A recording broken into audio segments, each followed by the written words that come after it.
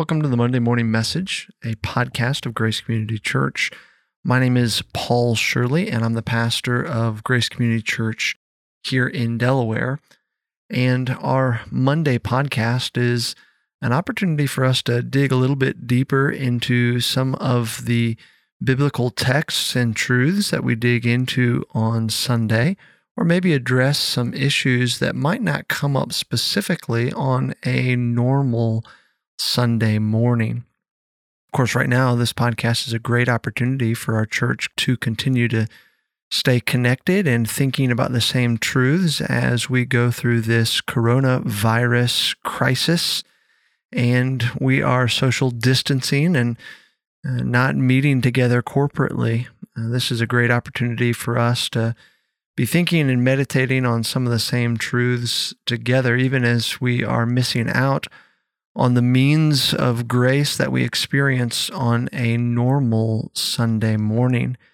And on that note, I think it is helpful for us to think a little bit about the category of the means of grace as we go through these circumstances.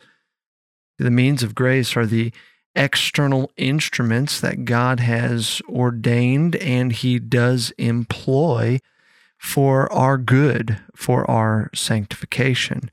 These are the instruments that God has promised to use in the Scriptures to make us more like Christ. And of course, many of the most ordinary means of grace that we find in the Scriptures and experience in our own lives are found within the context of the local church, especially when we gather together on a Lord's Day. The means of grace of preaching, the ordinances of the Lord's table and baptism, the corporate praise that we offer to the Lord together, the way we sing to one another, the public reading of Scripture, the pastoral prayers, all of these are means of grace that the Lord has ordained, not only for the good of the church generally, but for the sanctification of the believer specifically.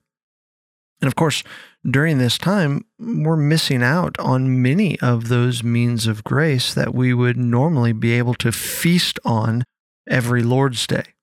So what are we to do? How do we supplement our spiritual lives in such a way to endure this trial and continue to be fed? Well, the good news is that even though the Lord providentially has removed these means of grace from the life of the church, and He'll give them back. We will not be apart forever in these ways. We will return to meeting normally. We will return to singing together and sitting under the Word together. You can trust that. The Lord won't take these away permanently. However, during this providential time away from those means of grace, you can also trust that the Lord will continue to pour out His grace to you in specific ways.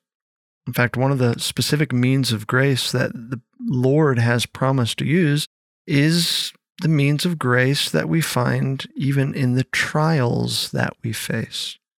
In other words, God has promised to use trials as a means of grace. And this is an exceptional comfort to us, considering we're facing various trials even in our day now, whether it is health concerns, whether it is battling anxiety. Maybe you're out of work already because of all that's going on. Whatever the case might be, we are facing difficult times. And the encouragement that we possess as believers in the midst of these struggles is the fact that God's grace not only provides us with the strength that we will need to endure these trials, but also God's grace is at work in our lives through these trials. Did you catch that? God gives us the grace that we need for our trials, but He also provides us with the grace that we need through our trials. You see, our Heavenly Father promises to use every battle that we endure as a means of grace in our life.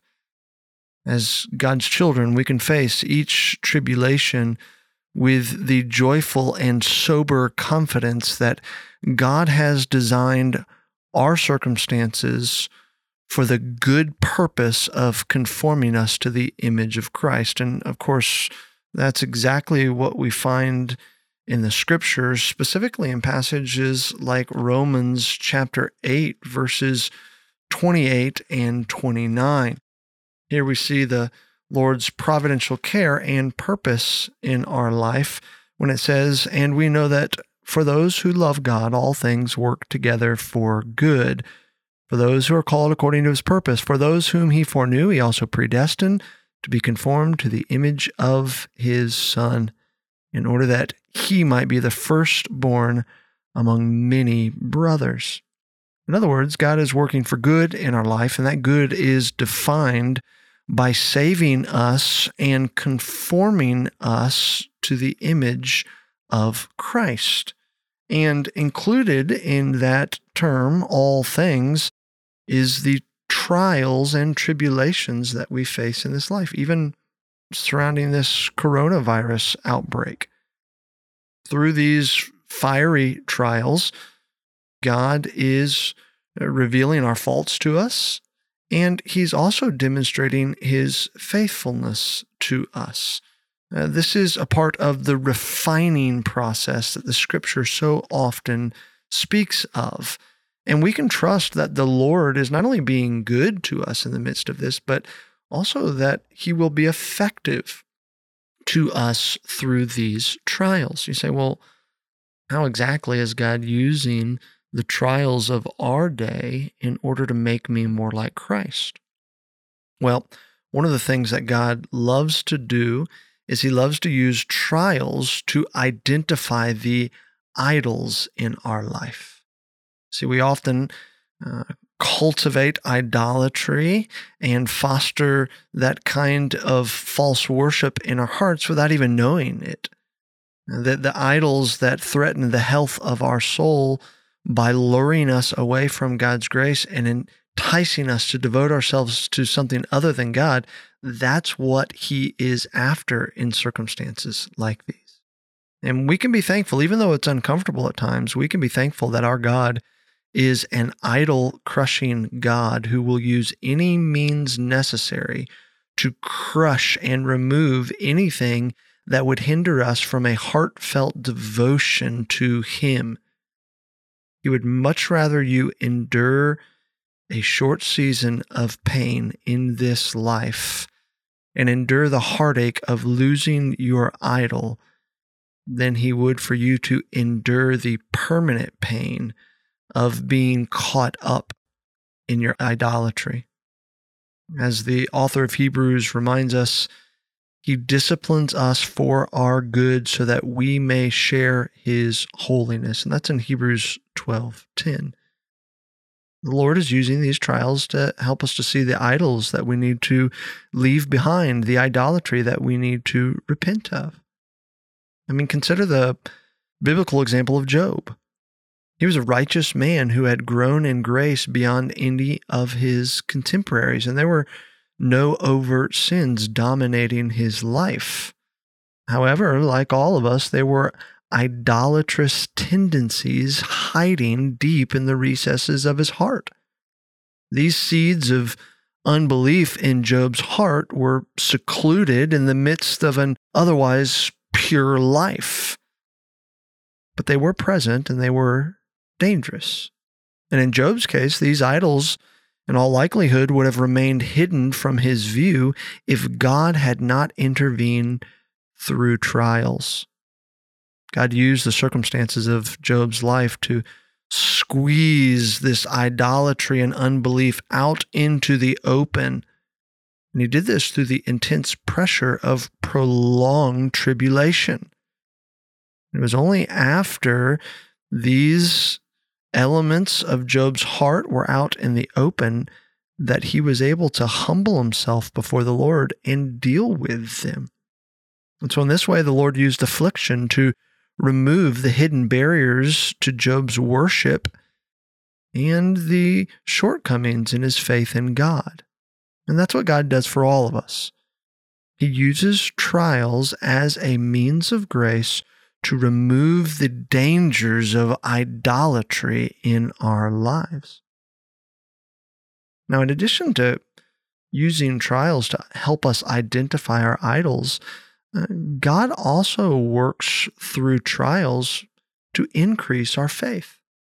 So as we go through this time when we have to be apart and all of the fears and anxieties and trials that we are facing today, we're going to begin to see the idols in our life that the Lord is exposing to us and we have to deal with. But we're also going to have the opportunity to grow in our faith. And this is important because faith is the foundational responsibility in the Christian life. And through trials, the Lord helps us to fulfill the responsibility of faith and reap its fruits in our walk with Him. In fact, that's what James 1 is teaching us. We can consider these trials a joy, which, by the way, notice James says that we have to consider them a joy. Why? Because they don't really feel like a joy in the moment, but we can consider them a joy. Why? Well, because God is using these circumstances to purify, to strengthen our faith so that from a spiritual perspective, we'll lack nothing. Or to quote the scriptures exactly, James 1, 2 through 4 says, "Count it all joy, my brothers, when you meet trials of various kinds, for you know that the testing of your faith produces steadfastness. And let steadfastness have its full effect, that you may be perfect and complete, lacking in nothing." In other words, God is using our circumstances now in order to strengthen our faith in Him. Sometimes God allows trials in our lives to give us no other option but to trust in Him. What are we going to do? I can't do anything about the coronavirus. The best doctors in the world that we have, they don't know what to do. Our leaders, they're doing their best for the most part, I believe, but even they don't know what to do. What are we going to do? What are you going to trust in yourself? Are you going to trust in your Clorox wipes to save you? Do you think that you could find just the right mask that is impenetrable and no germs will ever get through it? Of course not. We can't trust in any of our normal means. So what do we have to do? Well, we have no other option but to trust in the Lord. And that's what He does. Often He removes the possibility of finding hope in our circumstances so that we are forced to rely on the hope that can come only by faith in His Word. That's what He did with Abraham. Just like with Abraham, God brings us to a hope against hope moment. That's Romans 4:18. Why? So that we have no other option but to rely upon Him. I don't know what we're going to do, but I know who we serve. I know in whom I have believed, and I can hope in Him. But we would not do this naturally. God knows us through and through. He knows what we need and when we need it, and there are many occasions when the only way we will walk by faith is when God takes away everything that we are trusting in and leaves us with nothing but His promises. He fortifies our faith by leaving us only Himself as an anchor in the midst of troubling times. That's why we can confidently look at this trial that we are going through now and every trial that we might face in life, not just as a scary moment in time, but more importantly, as a gracious opportunity to strengthen our faith and deepen our Christian character. Through all of these things, God is reminding us that we can trust Him. He is faithful. That's what God does. He exposes the weakness, the utter insanity of trusting in our idols, and then He turns us back to the comfort of believing Him. Now, those are a couple of the main things that the Lord is doing through trials as a means of grace. Another that we could add to that list is that God also uses trials to improve our ability to minister to others. See, Scripture provides us with a glimpse of this refining purpose of trials in 2 Corinthians chapter 1, verses 6 and 7. It says, "But if we are afflicted, it is for your comfort and salvation. Or if we are comforted, it is for your comfort, which is effective in the patient enduring of the same sufferings which we also suffer. And our hope for you is firmly grounded, knowing that as you are sharers of our suffering, so also you are sharers of our comfort. Now, I know there's a lot there, and you may not even have your Bible open. You may be listening on your phone or whatever, but Paul's point is actually pretty simple here. When God safely brings you through suffering, you are then better equipped to encourage others to trust the Lord in the midst of their own suffering. And so as we go through this, we have the opportunity to examine our own hearts. We have the opportunity to grow in our faith, and we also have the opportunity to increase our effectiveness and usefulness for the Lord. As you battle anxiety, you have the opportunity to then be better equipped to help others battle anxiety. You know what truths that you've gone to. You know what scripture passages you needed to find. You knew the promises that you need to lean on in the midst of anxiety. So what can you do? You can now walk somebody else through those same truths. Your submitted suffering in the midst of this time can make you a more effective minister of the gospel. In fact, if you do just a little reading in church history, you'll find that some of the most effective times in the history of the church for gospel outreach were in the midst of mass suffering. As we suffer with hope, we have the opportunity to be more effective in serving others for the work of Christ. All this together means that for a Christian, bad things in life are bad, and they can be difficult, but they're bearable. Why? Because God has promised to use them as a means of grace to deepen our faith and prepare us for His glory. 1 Peter chapter 4, verses 12 and 13 says, "Beloved, do not be surprised at the fiery ordeal among you, which comes upon you for your testing, as though some strange thing were happening to you. But to the degree that you share the sufferings of Christ, keep on rejoicing, so that also at the revelation of His glory you may rejoice with exaltation." It's not a strange thing that believers would suffer. It's not a strange thing at all. Our Savior suffered and died on the cross so that we could be saved from our sins, and we are certainly not above our Savior. Paul talked about his suffering as light and momentary in light of God's eternal glory. And of course, if Paul's imprisonments, beatings, persecutions, and betrayals were light and momentary, then our social distancing is definitely light and momentary. Now, of course, in all of these things, as we trust in the Lord to use our trials as a means of grace, we also run to the doctrine of God's providence.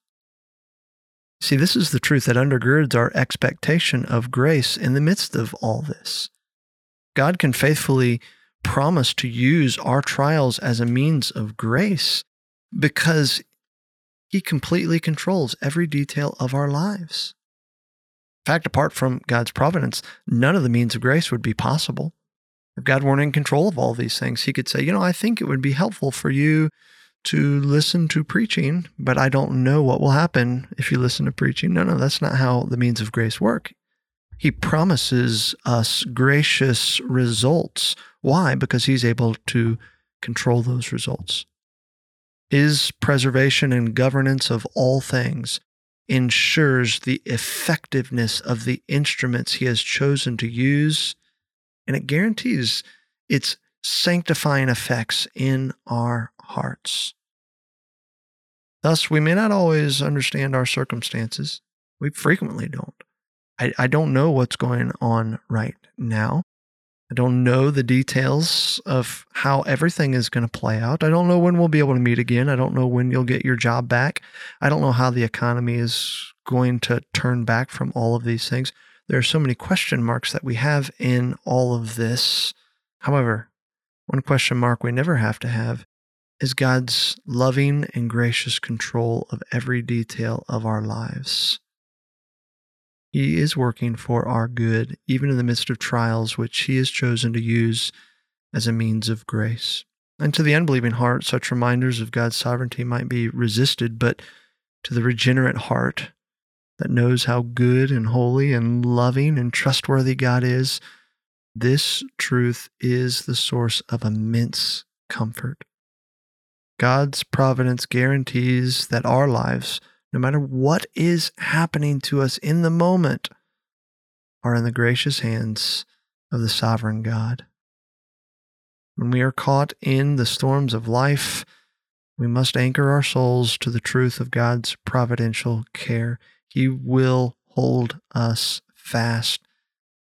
In fact, He's promised to use our trials as a means of grace. So we're missing out on a lot of the means of grace that we benefit from, and we will need to get back to when all of this is done. But we can be confident that God has not withdrawn His grace from us completely. And even as we miss out on these other means of grace, He will continue to show us grace even through the trials that we face.